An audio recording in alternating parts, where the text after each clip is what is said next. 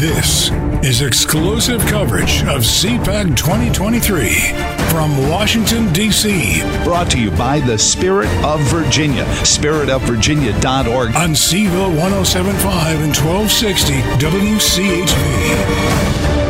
Now, from National Harbor, it's Joe Thomas in the morning.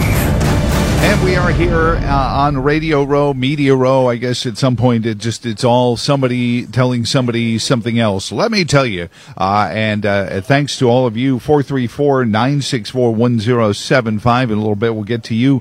Also, we've got a lot of folks coming by to visit with us. Bonner Cohen from CFAC. Eddie Garcia just waved to us, running for Virginia, for U.S. Senate from Virginia in 24.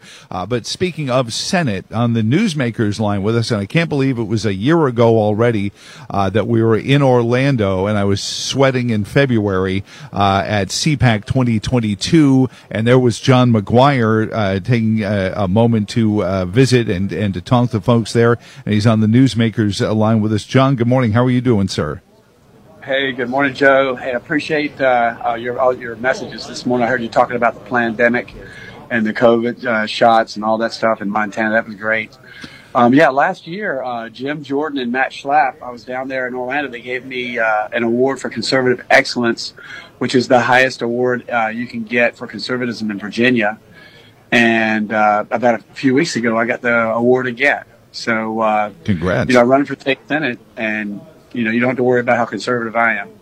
Well, we were talking about that with a fellow from the Conservative Caucus. He's actually a biodefense expert earlier on, and we were talking about it. And one of the things they're doing at the Conservative Caucus is trying to get conservative-minded Americans comfortable with dealing with elections that are corrupted in their system.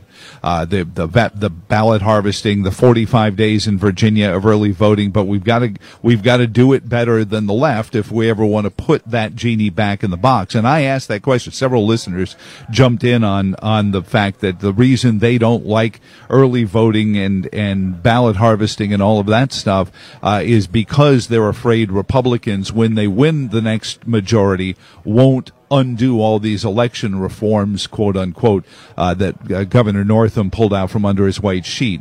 Do you commit, John, to undoing all these election corruptions that have been set up with the drop boxes and the 45 days of early voting and all that?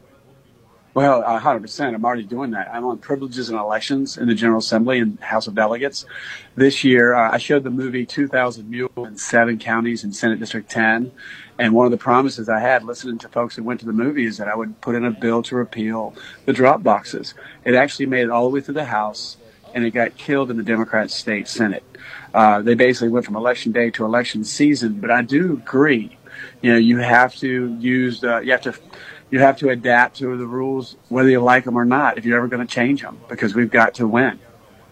And that majority is going to be able to do a great many things. You mentioned, endorsed by the American Conservative Union, the host of CPAC, the originating Matt Schlapp, who was on with us the other day, and it's so much comes down. And we mentioned the ban in Montana that they're trying to pass on vaccinated blood, COVID vaccinated blood, and the rhetoric, the hair on fire name calling. You've dealt with it since you started in elected office, John. How do we get courageous members of the House and Senate to do the right things for the right reason, even if the evening news in their town is going to be full of people saying he's going to kill babies or nonsense like that?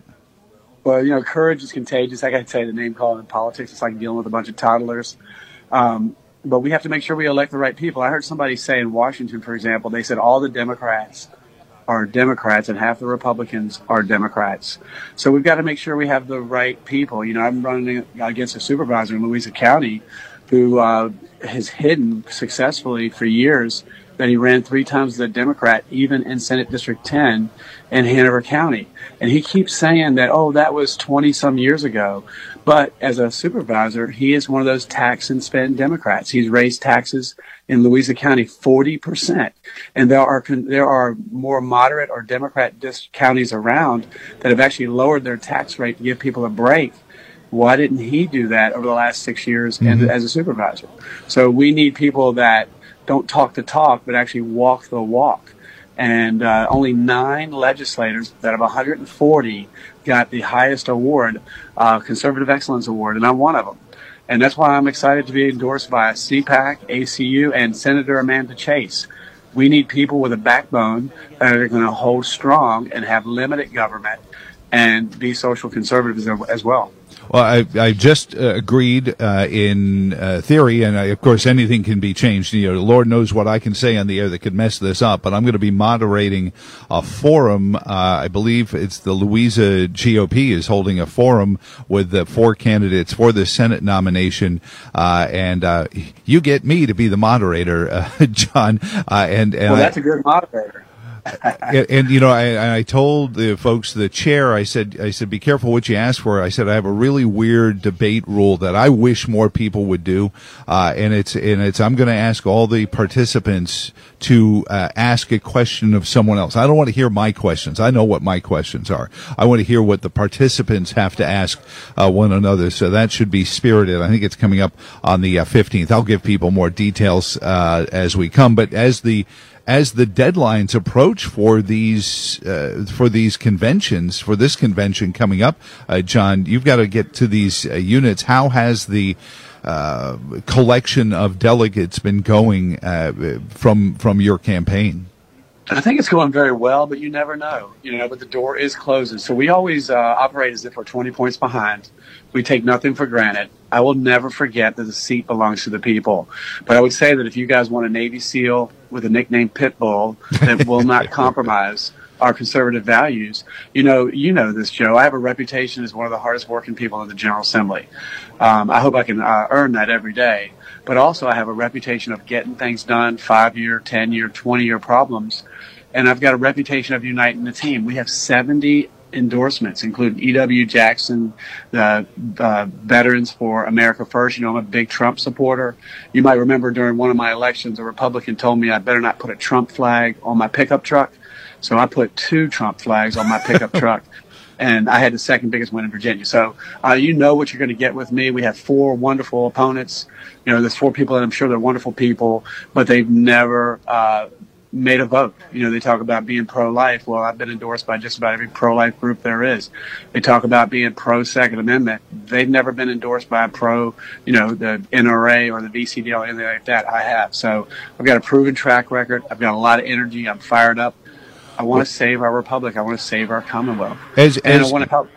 Now you were on the receiving end of all the Senate's work in the House of Delegates this year. You saw what they passed, what got through there. And I've talked to Senator Mark Peake and Senator Bryce Reeves. We've talked about the frustration of men and women in the Senate of things, but you saw at crossover the kind of things that were coming out of the Virginia Senate that passed their slim majority. So you give before we have to go, give the listener a thumbnail sketch of some of the things that were most concerning to you as a member of the House when this stuff reached your desks after crossover that you would seek to change as a member of the Senate. Well, the biggest thing we do is the budget. That's the biggest thing we're supposed to do. And this, you probably saw, we ended early and we only got a partial budget. Governor Youngkin thinks you can spend your money better than the government. So he wants to give you another $1 billion in tax relief. But the Democrats in the state Senate say, no, we're smarter than you. We can spend it better on these special interests. So that's the big sticking point. So just about every bill with a financial impact died on Saturday.